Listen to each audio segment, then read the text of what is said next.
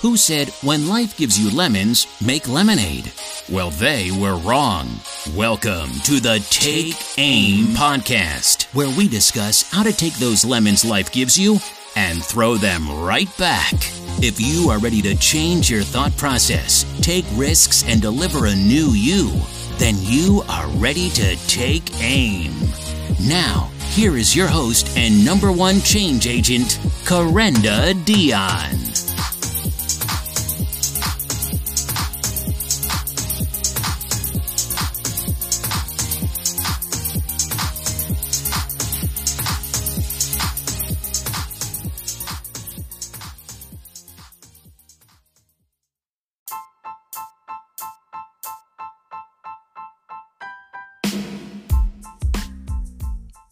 Good evening, family, and welcome to the Take Aim podcast. This is your girl, Corenda Dion, your number one change agent. Yes, I said it, and I said it boldly and proud because I just know that as your number one change agent, you are living life on the promise of impact.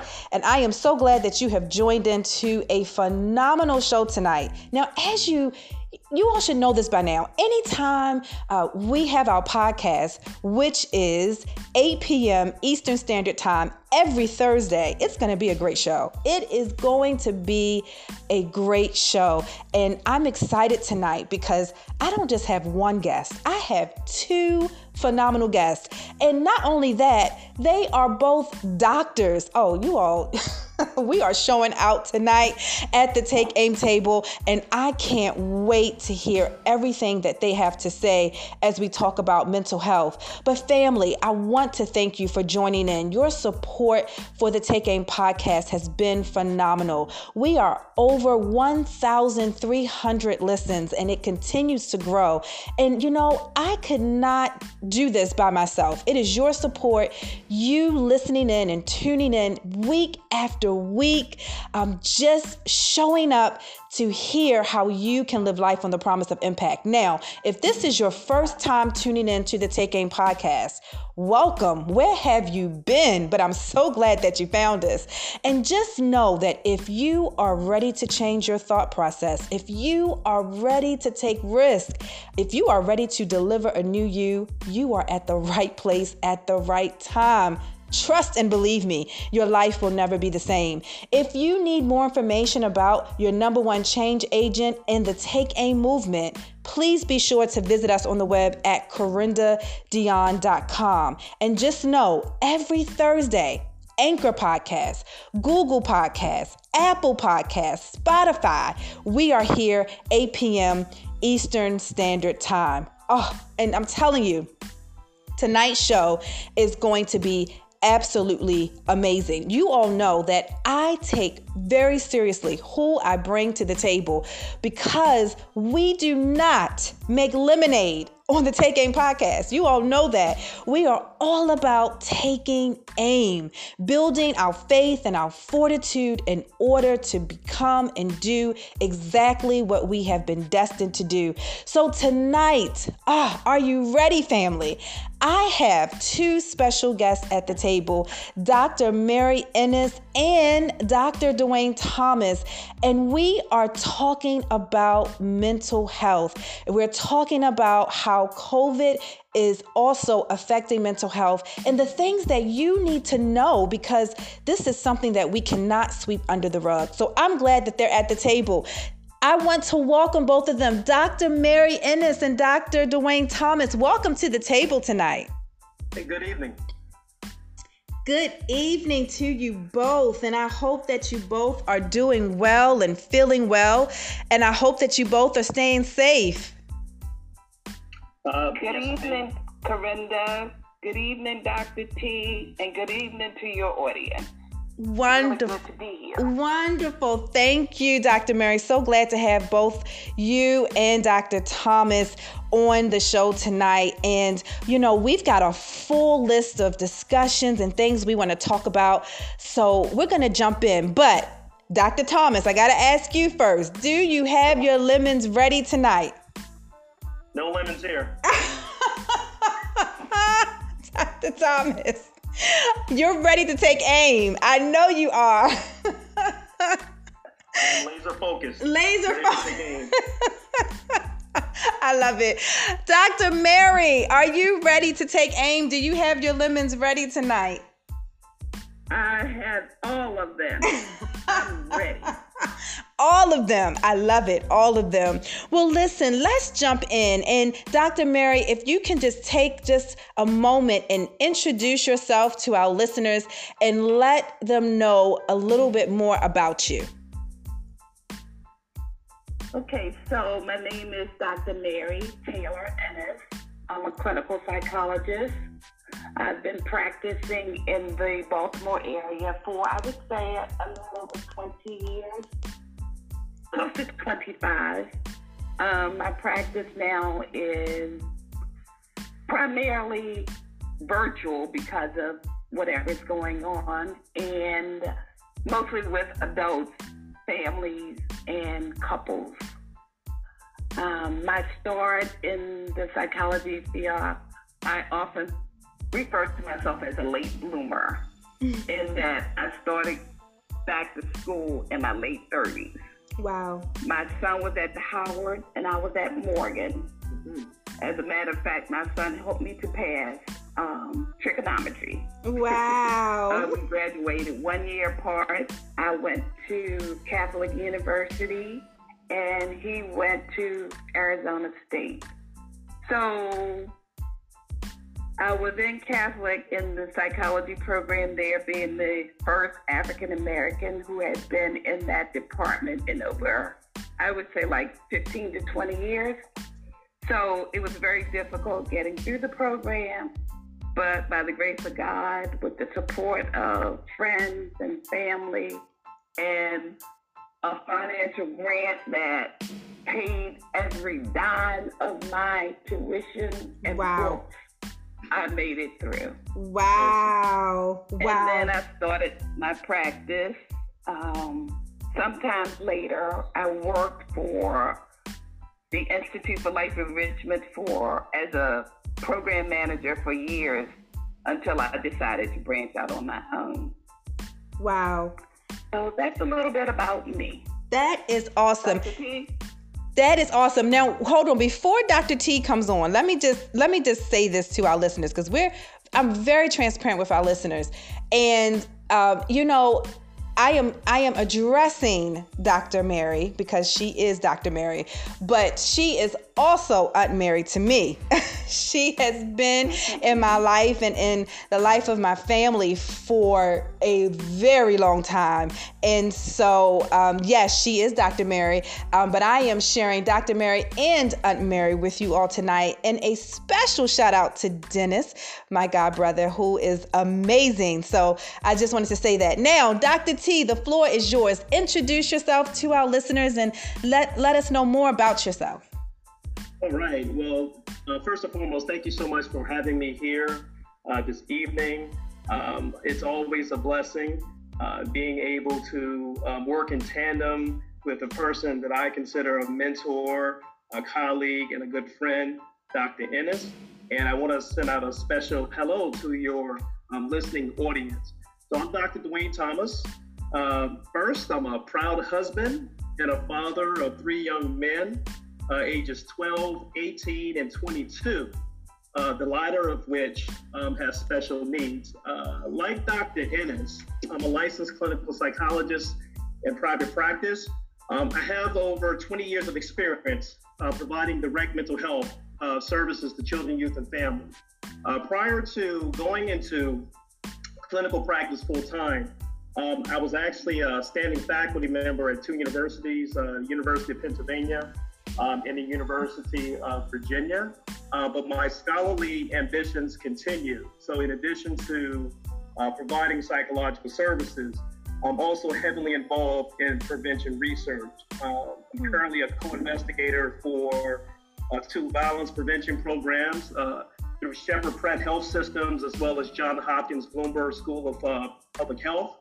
And each of the projects focus on the development of thoughtfully responsive approaches to violence prevention programming in Baltimore City high schools, as well as developing models to carry out professional development training, not only for school police, but also for teachers, as well as developing a classroom-based equity literacy training for students.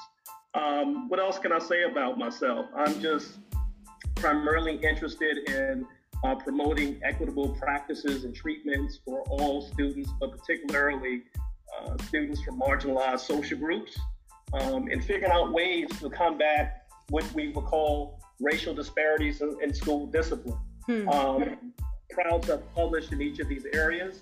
And I decided to go into this field because fundamentally, Corinne, I am just interested in affecting positive change in the lives of marginalized populations, as well as medically underserved individuals. So wow. I'm having a blast in the field.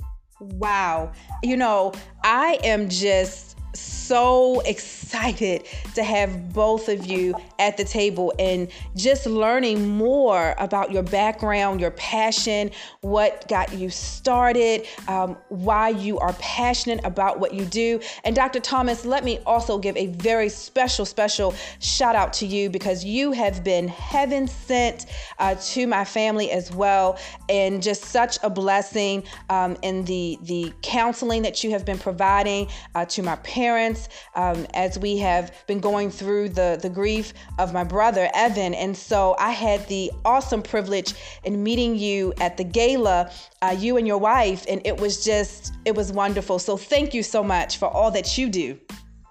You're certainly welcome, and the privilege is all mine. Thank you. So we want to talk a little bit about COVID-19. As we know, it has affected just the entire nation. And one of the areas specifically we want to talk about tonight is mental health. So Dr. Thomas, let me start with you. How has COVID-19 affected mental health? Well, Corinne, it has certainly impacted mental health, and I would say not for the better. But what we have found is that there has been an increasing uptick, as you will, in what we would refer to as internalizing disorders. And that includes like depressive disorders, anxiety disorders, adjustment and stress problems and disorders. Not only has there been what I would call an exacerbation in problems and symptoms for those who were previously diagnosed with any one or several of these mental health problems in terms of impacting the frequency, duration, and magnitude of symptoms. But we're also seeing a surge in new cases as well. Mm-hmm. And it makes sense when you think about it, right? Because, people are grappling with changes in daily routines, such as, not going to work or, changing where you're actually carrying out work. Kids are not being in schools. There's increasing isolation that's caused by social distancing. There's a host of relationship impairments and so forth. A number of clients have talked about, chronic worrying, apprehension of fear of contracting the disease. And relatedly, there is this immense uncertainty, as you will, about one's own mortality if one was to contract the disease, particularly in our communities, when we have a host of these preconditions, as you will. And there's also the issue of grief, the grief of losing loved ones. In fact, one of the things that has been shown recently within research is that some of the affective symptomatology, as we call it, for people currently impacted by COVID-19, it parallels in a lot of ways with traditionally people suffering from what is referred to as chronic grief disorders. So we're seeing a lot of problems that are taking place out there, and it's creating some issues that warrant psychological services. Wow. Dr. Mary, would you like to add anything on how COVID-19 has affected mental health? Well, I think Dr. Thomas did a very nice job of covering mostly everything. I would just like to add that it also has increased the amount of alcohol that's being consumed. It's increased substance abuse. it's increased financial difficulties. It's also, like he said before, the grief. I've never in my history have I seen people not able to go to a traditional funeral. And we in the Black community, that's one thing that we've always done is have a funeral. So now, you're not even able to do that. You're limited to, I know at one time it was 10 people per funeral, so you had to either see it virtually or not at all. And that's something that we are not used to. And it also impacts what Dr. T said about the grief and the depression and the anxiety. I mean, all of that. It's just piling on and on and on already what we have to deal with. So it's just exacerbated all of our ills. Wow. Wow. And I'll also add, and thank you, Dr. Ennis, for that. And she also led me to think about on the other end of the continuum as well, some of the externalizing issues. Dr. Ennis rightfully discussed substance use disorders, but we're also seeing increases in bitterness and rage and apathy. People just giving up because they just don't feel like that, people don't care, or, the circumstances or outcomes can be, somewhat gloomy or hopeless. And so we're seeing that. And obviously when you look at all of these different things working in concert, it can also put strains on relationships. And we know from a psychological perspective that, having very solid relationships can actually buffer, the risk of some of these problems. But with these relationship strains, that's also increasing risk. Wow. So it's definitely, it is definitely something that has to be talked about. Just listening to both of you, how some of these major challenges are taking place. And has it been difficult, Dr. Mayer, I'll ask you this, has it been difficult in your personal practice to really get a feel for your clients because you have to move a lot of things virtually instead of being in person? Or has that not been a major challenge for you? Well, one of the major challenges for me was going virtual in an office at home and trying to recreate the same atmosphere as my office at work. So when you come into my office, Corinda, there's a peace, there's a calmness, there's an Afrocentric decor that just kind of puts you at ease. Then I have an office manager who is patient and kind, who greets you with a soothing voice that makes you feel at home. So then you walk into my office, and sometimes I'll have music playing, sometimes I will have fragrances, things like that to make you really feel comfortable.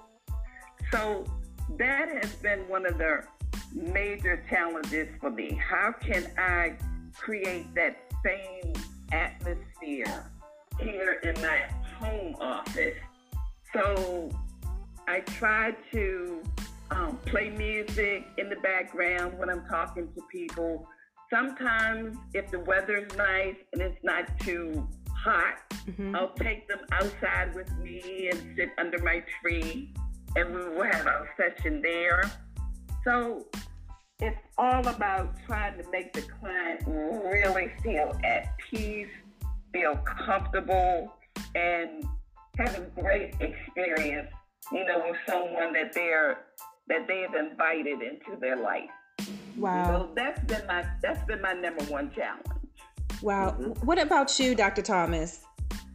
I think Dr. Ennis really hit it on the head here. And not everyone is comfortable with this teletherapy video conferencing platform, right? I mean, so we have some clients that are not technologically savvy to actually use the different options that are out there. We have some individuals that get easily distracted because of their presenting problems. So that creates an issue. And some clients, and they would openly express that they just would rather prefer just that face-to-face, more personal contact with the therapist. As Dr. Ennis, I think vividly pointed out, a number of clients see therapy as a respite, right? It's an escape from some of the stresses that are taking place at home. And you think about home sometimes being the genesis of some of the problems that folks are having, and certainly maintaining some of the issues and not being able to escape that for that 45 minutes to an hour or what have you, could be a problem for some clients. So that's some of the challenges that I've seen. But I think on the flip side, I've had some clients to, express just the joy of being able to let me into their home space, right? Their personal sanctuary or what have you. So it gives somewhat of a modified, I don't know, maybe like a home-based type of therapy type of a situation for some individuals. So it mixed. There's a mix. Okay. That makes sense. That definitely makes sense. But it definitely is clear that there has been major adjustments that both of you all have had to make in the process. Dr. Thomas, how important is it to seek professional help during this time? I think it's critically important. Corinne, as the situation demands, it's important. One of the things that I look for, or something that I would express often, is that an ounce of prevention sometimes is better than a pound of intervention, particularly when we're thinking about crisis situations for individuals. And so it's important, so even at the very primordial or very early stages of problem situations for individuals to actually seek out professional help, to maybe even get some guidance on some self-help strategies that maybe they can impart or implement within their homes kind of early on. But just like, one would not want to disregard or negate the importance of seeking assistance for one's physical health problems, one should also not disregard, put off, or belittle the importance of seeking professional help for mental health issues, particularly during this time. Yeah, I agree. Dr. Mary, anything you want to add to that? No, basically, Dr. Thomas covered it. Yeah. So the only thing I would add is, when you're starting to feel overwhelmed to the point that you don't know what to do, you're experiencing symptoms of anxiety, chronic worry, fatigue, grief, depression, substance abuse, then it's time to seek help. When you get to the point where you can't manage it on your own, and you can't manage it with the support of others, then it's time to seek professional help. Absolutely. And that leads me to talk about our Black community, Dr. Mary. And, there has always been this negative, stigma about counseling and or seeking professional help. What would you say about that? Why has that been such a negative, stigma that, the Black community, you just don't do that? Well, several reasons. I think the first is trust. In general, I don't think we trust the establishment. And we have good evidence not to. So, for example, the Tuskegee study, where they intentionally injected syphilis into African American males and then denied them treatment just so they could see the course of the disease. Wow. So that's one thing. Another thing is improper diagnosis. And Dr. Thomas, she could probably speak to this more so than me. But Black folk have the unfortunate,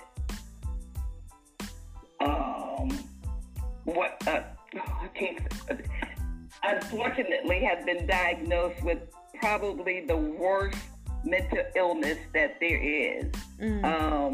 So if you were experiencing symptoms and you would say something like, I heard my mother speak to me, your mother happens to be dead or passed away, you would sometimes get the diagnosis of schizophrenia. So that's probably one of the worst diagnoses one could have. Another thing is, most of the times, because of the diagnosis, you're overly medicated.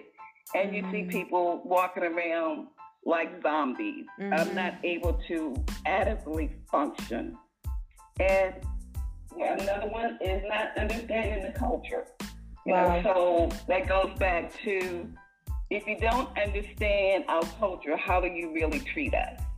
So that needs to be taken into consideration. Wow. And thinking that being a mental health professional is a weakness. It's a moral and spiritual weakness, because we've always relied on the Black church. Yes. So if you go outside of the Black church, then you're not spiritual. There's something wrong with your relationship with God. Right. Going to a mental health professional, oftentimes you're viewed as crazy. So no one wants to have that label. So they avoid going.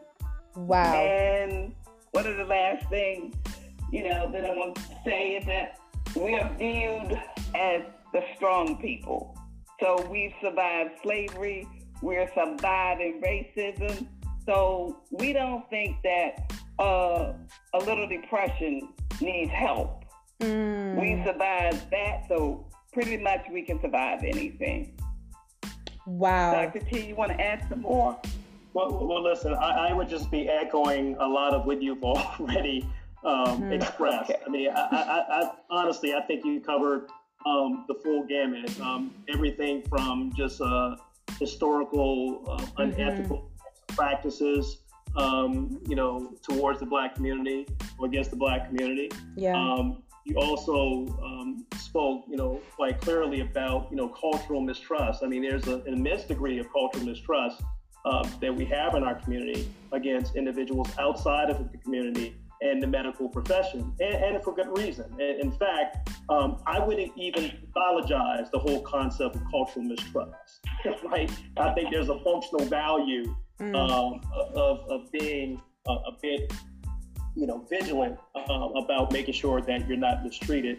And Dr. Ennis also talked about disparities in mental health. I mean, oftentimes there are two extremes.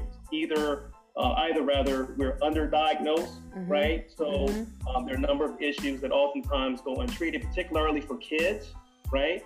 So kids that are not properly identified as having like learning challenges and things of that nature that would warrant like individual education plans and other types of resources and supports that will help them in schools. But then there's the flip side of that, of being overdiagnosed, and oftentimes overdiagnosed with some of the most extreme disorders, right?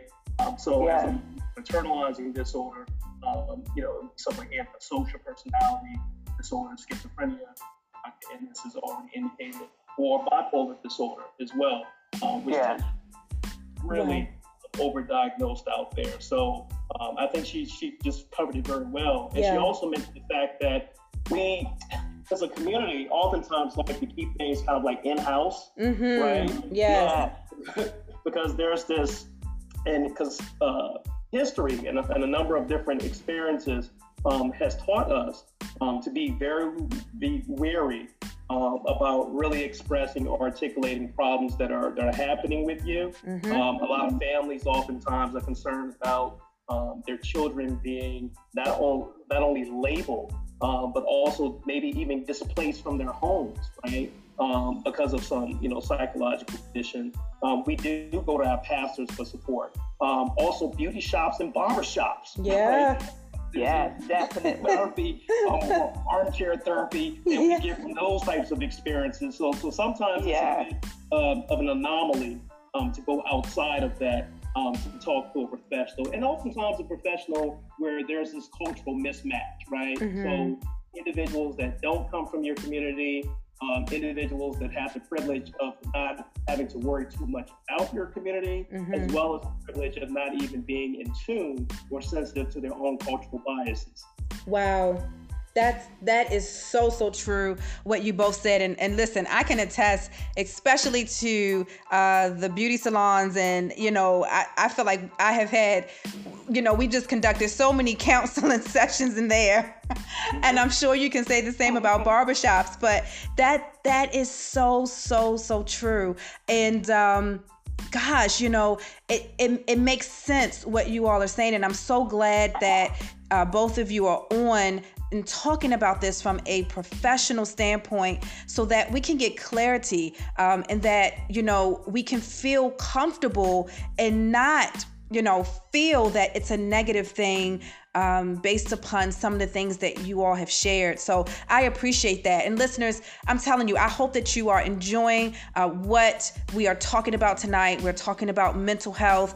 Be sure to share this with your family, your friends, your coworkers, because we definitely need to talk about this. And so thank you for joining. If you're just joining, you're going to have to go back and really listen to this podcast from the beginning, because we have covered some really great ground in regards to mental health and how it is affecting our communities and our nation at large. Dr. Thomas, let me ask you this, because both you and Dr. Mary, you all help so many people with their problems.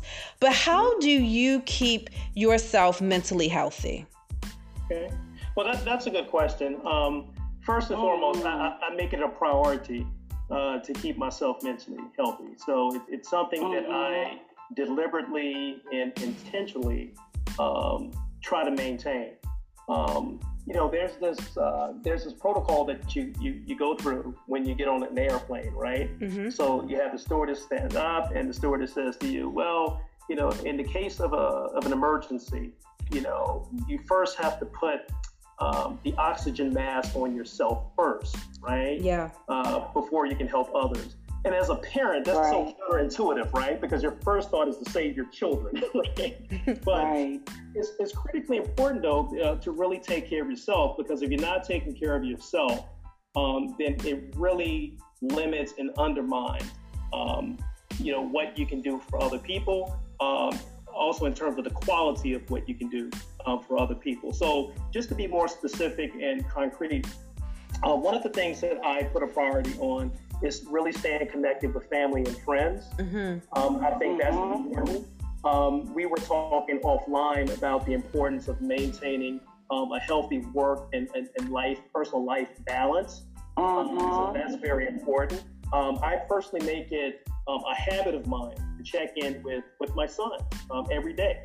So I'm checking in with him not only collectively and doing things together, but also individually, right? So whether it's going outside and practicing basketball with my youngest son, or working out with my oldest son, who's goes through his own personal physical therapy, or maybe taking rides with my second oldest, okay, and to talk about a number of different life stage goals that that he has for himself at this developmental juncture. I also engage in a number of mindfulness type strategies. I think it's very important, critically important to meditate. I try to meditate twice a day, first thing in the morning, as well as in the evenings before resting. I also think it's important for everyone to have a cleansing ritual. And this is something that I advise to all of my clients. So irrespective of what's going on in your day, it doesn't matter. Always think about what is a way that you can unwind and let go of the day. How do you find a way to maybe literally or figuratively wash off the toxins from your day? So that can be I go for a walk every day, at least 30 minutes. I walk the dog. That's my own private time with my wife. We'll take walks together. at 7 o'clock, we're watching Steve Harvey, right? We're watching Steve Harvey with the family. You watching Family Feud. Watching movies, lifting weights, participating in martial arts. That's my sanctuary. And also reading is very important. My boys and I, we're starting to read the book by Ta-Nehisi Coates around, Between the World and Me. And I've established a reading group with my colleagues at work. We're going to, really dissect White Fragility by Robin DiAngelo, as well as How to Be an Anti-Racist by Ibram X. Kendi. And so those are some ways that I just try to keep myself mentally fit and ready to do the work that I do. That's great. And Dr. Mary, what would you, how would you answer that? What do you do to keep yourself mentally healthy? So I try to practice what I preach.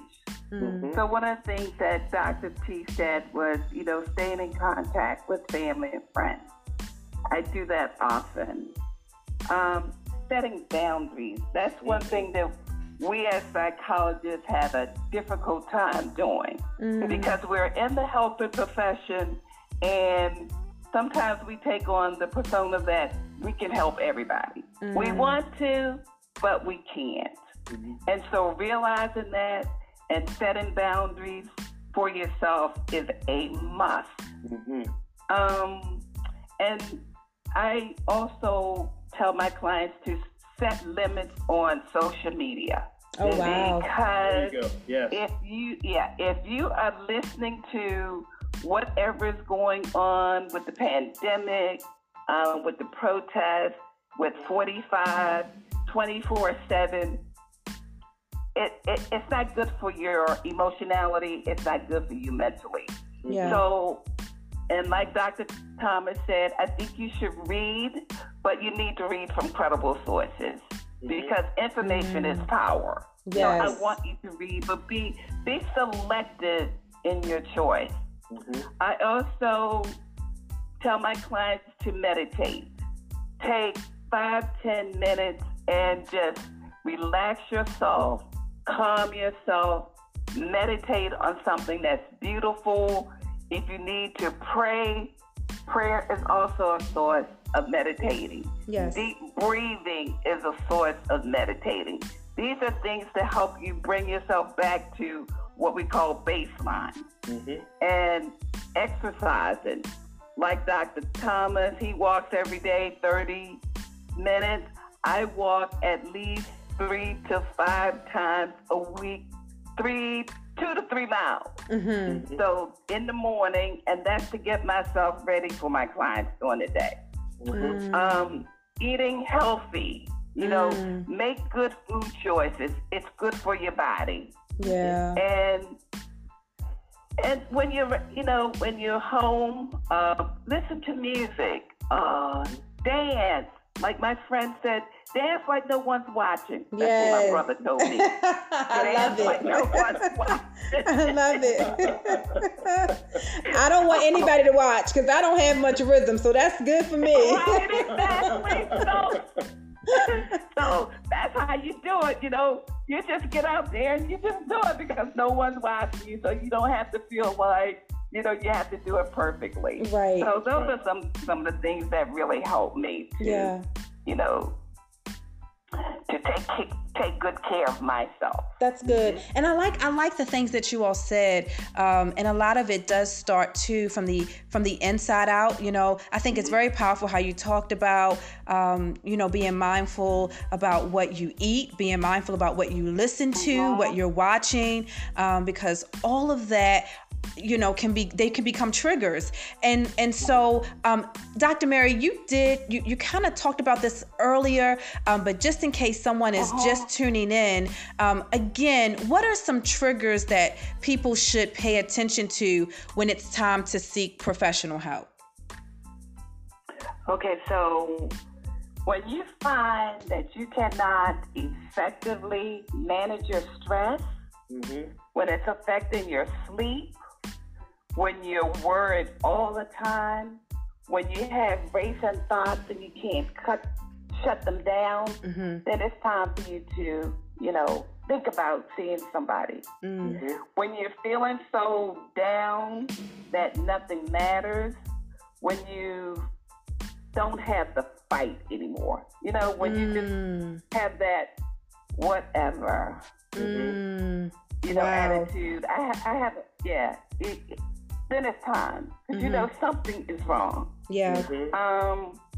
And then, like the externalizing issues. When you're so angry that you feel like you're going to explode. When you're so irritable that no one can even look at you. So, these are times when I think you should kind of check yourself, like what's really going on. And when you find yourself drinking more or self-medicating with marijuana or drugs or however you self-medicate, then maybe it's time to you consider talking to a professional. Yeah, absolutely. What about you, Dr. T? I couldn't agree with your assessment more. Once again, I think you've covered much of the ground, and I think a lot of it can be summed up into being on the lookout for any changes in routines and habits that a person may have. So if you think about it for a minute, let's say if a person is traditionally like a gregarious type of a person, kind of outgoing. Now this person is just kind of reticent, kind of withdrawn to themselves a lot.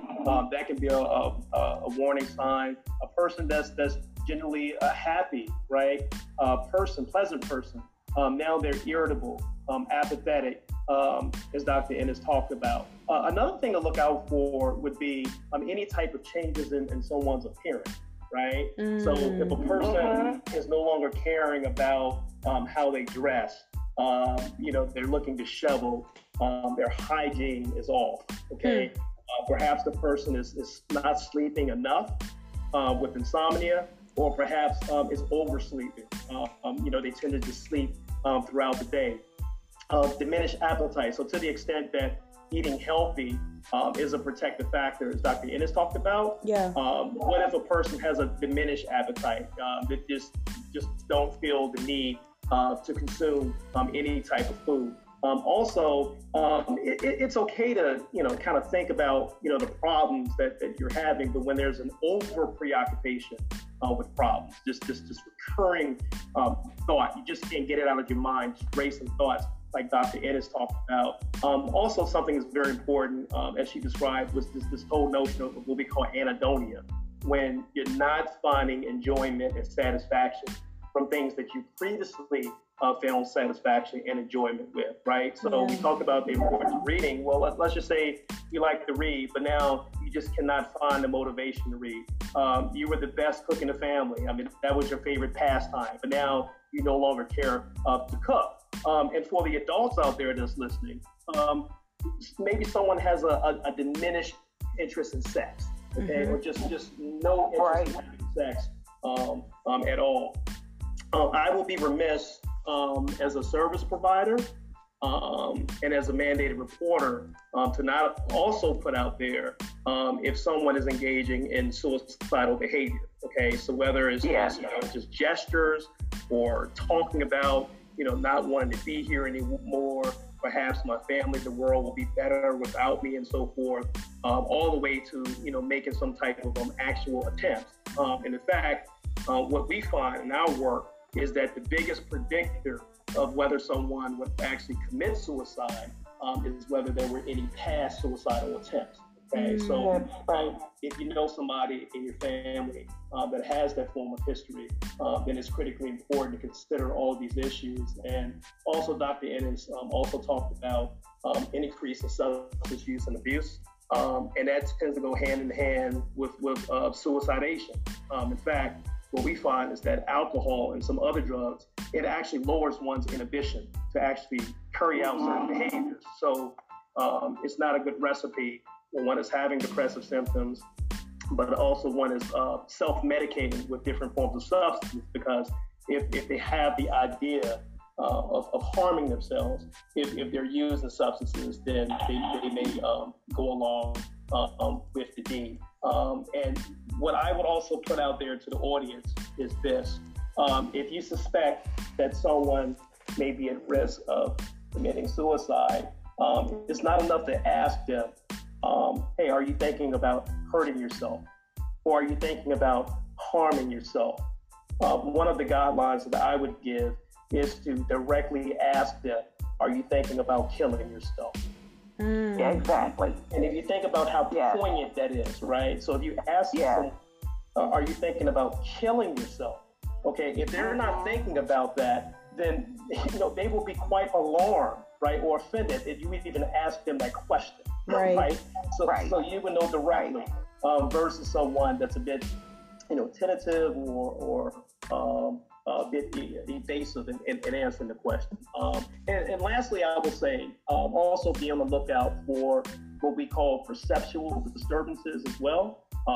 So like any presence of what we call hallucinations, or defining that, the perception of an external stimulus will not exist, and it can manifest itself across each of the 5 sensory domains. But what we find in our profession, the most predominant would be auditory and visual hallucinations. They're the most common. So if there's any indications of that, or maybe some type of a delusional disturbance or some bizarre form of thinking, whether it's paranoid, persecutory, or maybe even a grandiose form of thinking, like someone has special powers or whatever the case may be, or you think that you can drain bleach and clear COVID-19 or something like that. Right.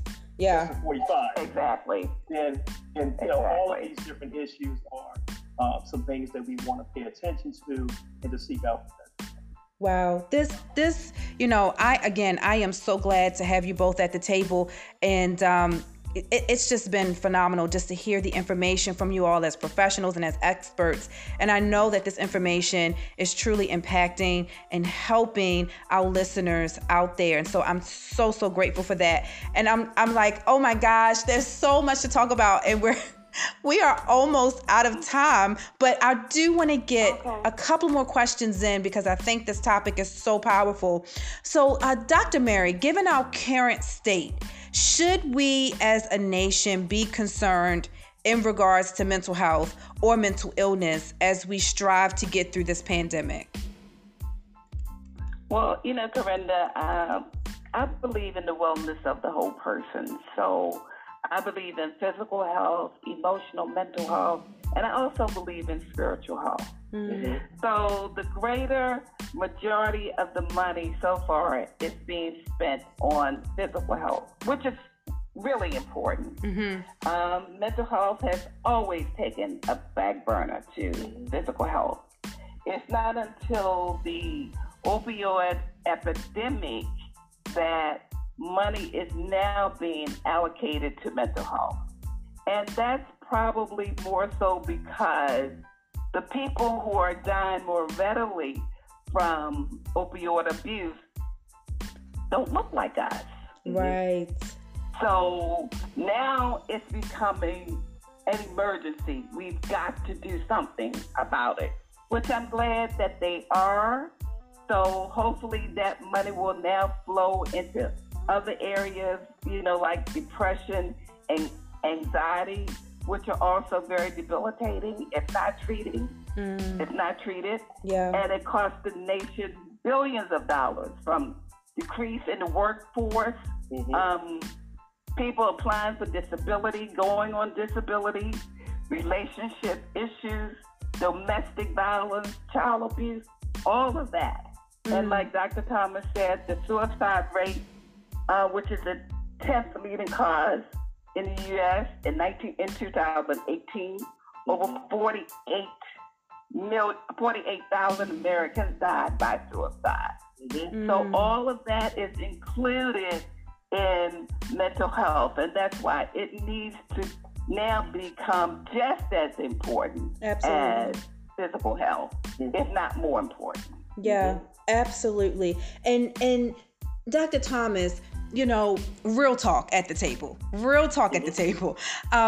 There are people who I believe they really are sensitive to what's happening with themselves, their mind, their body, their spirits. They know something is off. They know something isn't right, but they're reluctant in seeking professional help because they fear being dependent upon medication. Right. What would you say in response to that? Yeah, well, first of all, I would acknowledge that medication may be something that may assist them with whatever issue that they're dealing with. Okay, so I have to be very honest about that because, we're dealing with brain disorders in some instances. We're dealing with some chronic conditions. I mean, we're dealing with conditions, for instance, with depression and anxiety where there's an imbalance in serotonin. Okay, so these are natural hormones that we produce that are being impacted. And so sometimes it's best to think about how, talk therapy, which is the services that we provide, and whatever modality you choose, maybe in tandem with medication, may actually be necessary. And one of the things that I oftentimes tell people, particularly parents who are resistant to even the idea of considering medication, particularly for a situation where it may be warranted. It's almost like putting your child in a race, okay, and tying one appendage behind his or her back and expecting that child to go, right? So it's on the surface, ostensibly, it's unfair, right? So just as we would approach a physical health issue where medication may be warranted, the same could be said by some mental health issues as well. It doesn't necessarily have to be the first option, but maybe it's an option that may be considered given the presenting problem issue. Makes sense. Dr. Mary, quickly, is there anything you wanted to add to that? No, I think you covered it well. Okay, I agree.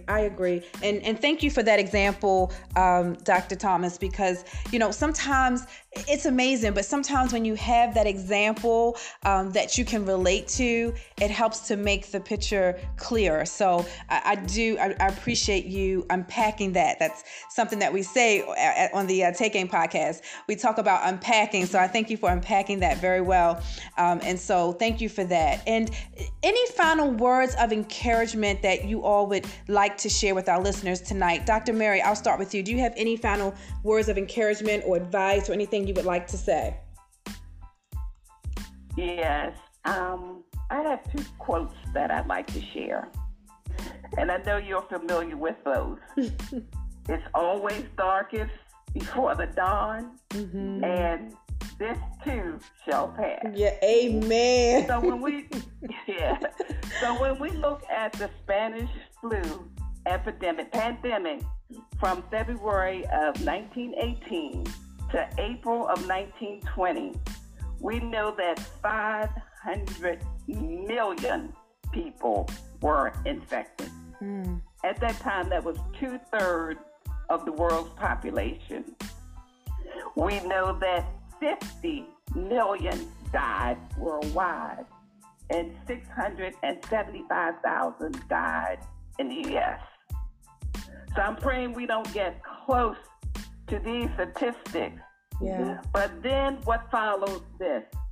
We were hit with the roaring 20s, where we had decades of economic growth, construction, and fun.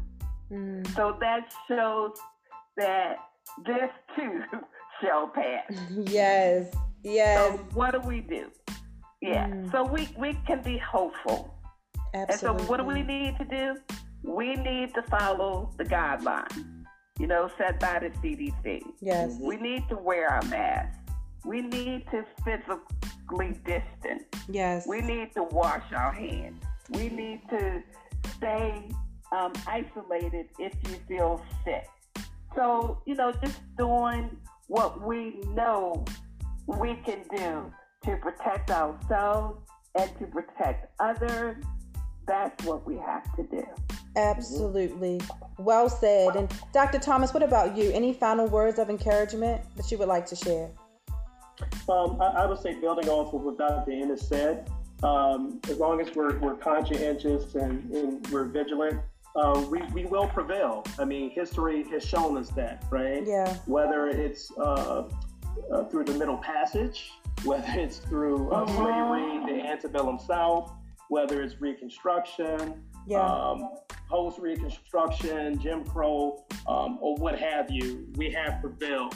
Not only are we grappling with this whole COVID-19 crisis, but we're also dealing with another pandemic, right, of just racial stress and systemic racism. Yeah.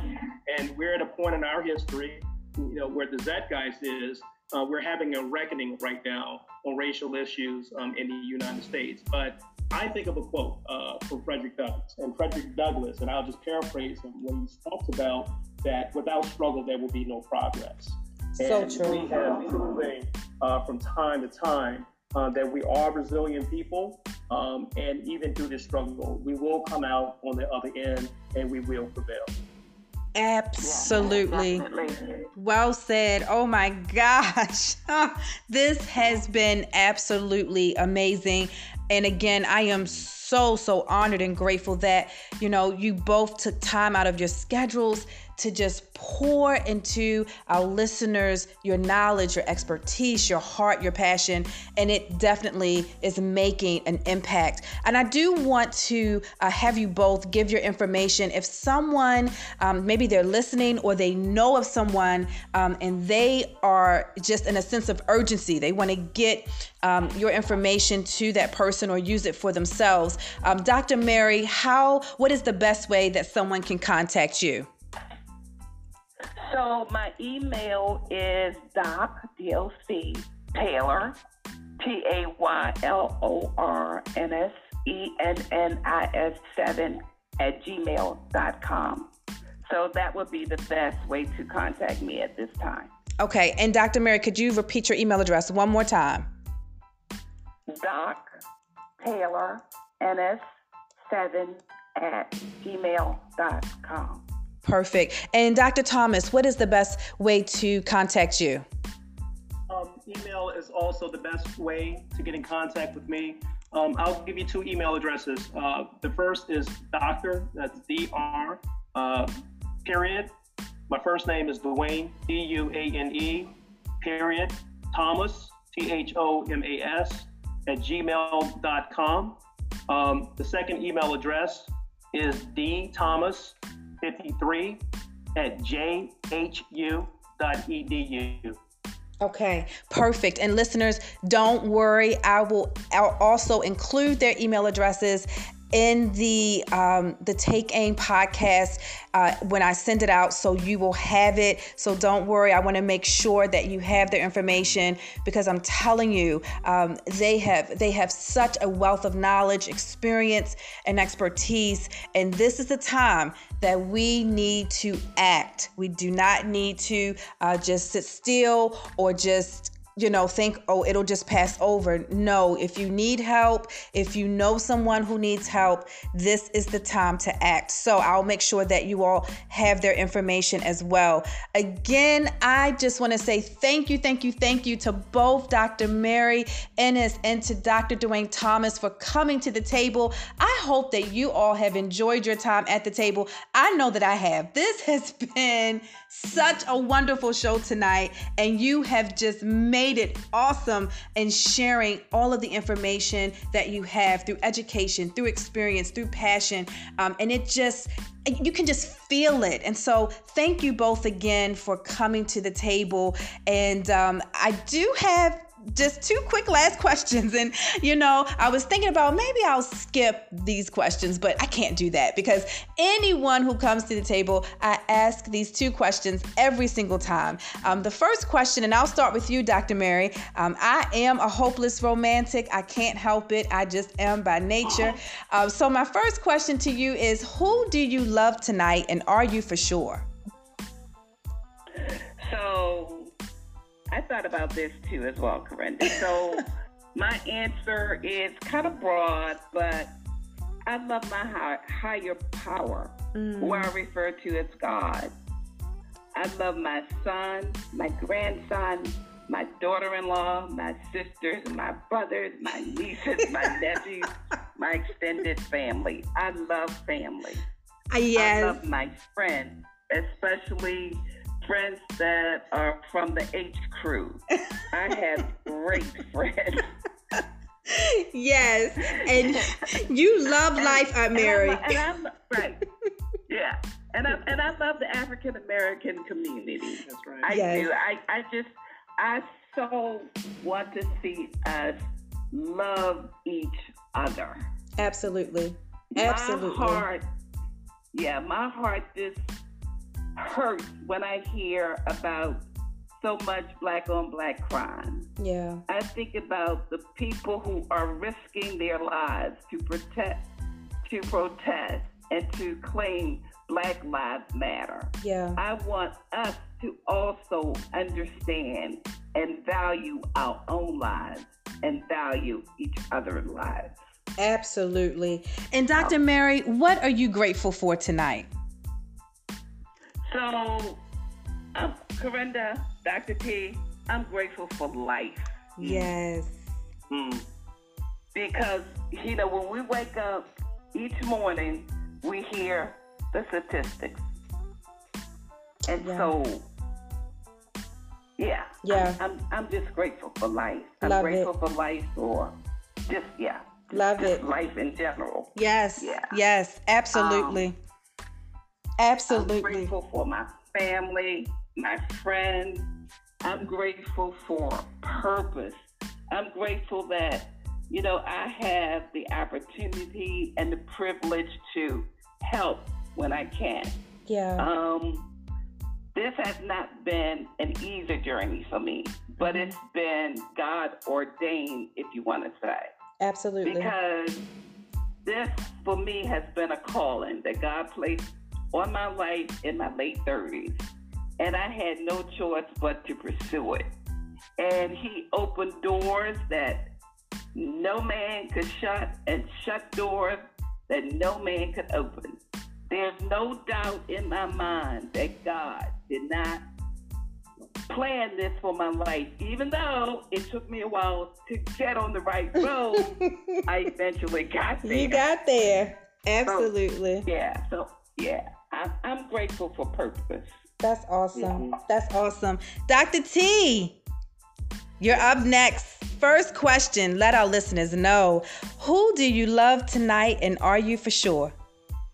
All right. Well, if you don't mind, I think I'll merge the two in terms of who I love and who I'm grateful for. That's okay. Absolutely. Well, first and foremost, I love and I'm grateful for God's blessings. I am truly appreciative of the way that He has directed my life, even with the lessons that I've had to learn through personal adversities and hardships. And one of the more notable hardships, and this is something that I alluded to earlier, is being a father of a son who is a brain cancer survivor. And his condition has, left him with a complex array of disabilities. But as he continues to work towards regaining his physical mobility, as well as his other activities of daily living, he is such an immense example of resilience and self-determination in my life. So with that, I will also end as I began by saying that I love and I have the utmost gratitude for my wife and my 3 sons. And I would like to echo what Dr. Ennis said. I'm also truly grateful for the cadre of extended kinship networks that I have in my life, the mentors and colleagues like Dr. Ennis. I am grateful that Dr. Ennis went on that trajectory within her 30s to get her degree. Yes. She was a trailblazer, and she has just been just a phenomenal everything within my professional development, and someone that I can lean on for support. So she's truly been a blessing, as well as other colleagues who enrich my life and support my efforts to affect positive change in the lives of others. So those are the things that I love and I'm grateful for. That is awesome. Oh my gosh. Thank you both again for coming to the table. And please know you have an open invitation. Whenever you would like to come back to the table, you are welcome. Just say the word. And you know, it might also be a great thing to do a part 2 a little bit, you know, down the road in the future. Have you both back so we can talk mental health again, because it's just that important. So again, from my heart, thank you so much for coming to the table and sharing so much wealth. And please, I also want you to know, being at the table with Dr. Mary Ennis and Dr. Dwayne Thomas, I have learned some new vocabulary words tonight. So I am grateful for that. Oh my goodness. I took notes tonight, but on a serious note, thank you both again for coming to the table and just being a blessing, just sharing your passion and your expertise. Listeners, again, I hope that you have enjoyed the show tonight.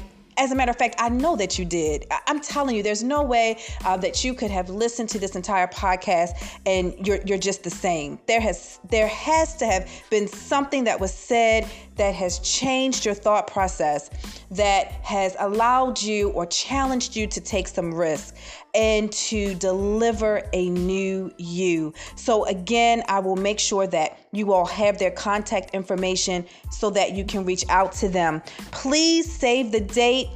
We are out of time, but do save the date, July 25th. I will be doing part 1 of our Coffee and Chat, how to deal with anger and move forward peacefully. So this is going to be a series, a 4-part series. Be sure to register. Go to our site at CorindaDion.com and you can register. This is a free event. The Coffee and Chats are our huddle. We huddle up so that we can get ready for our next move. So please be sure to register. Seating is limited, so you don't want to waste time there. Also, we are launching our book club. Yes. On July the 30th, we are launching our book club. It is for women, and we are going to read some amazing books. We're starting off with my book, Perfect Patty Messed Up Devotional. It's not too late to join. Again, all of the information is on our website at CorindaDion.com. And last but not least, I want to give a very special shout out, a very special happy birthday shout out to my Mom A. I do not call her my stepmom. She is my Mom A. She is so special and dear to me. She is celebrating her birthday this coming Friday. So happy birthday to Mom A. And yes, I hear Dr. Thomas and Dr. Mary saying happy birthday to you. So we celebrate you and all that your future holds. So listen, listeners, we are out of time, but guess what? As I always say to you, every podcast, making lemonade is a choice. It is a choice, but I dare you to take aim. This has been your girl, Corinda Dion, your #1 change agent. Until next time, live life on the promise of impact.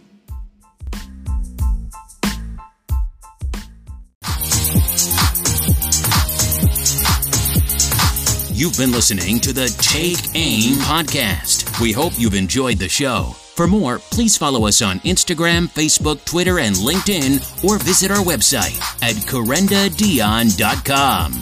Until next time, live life on the promise of impact.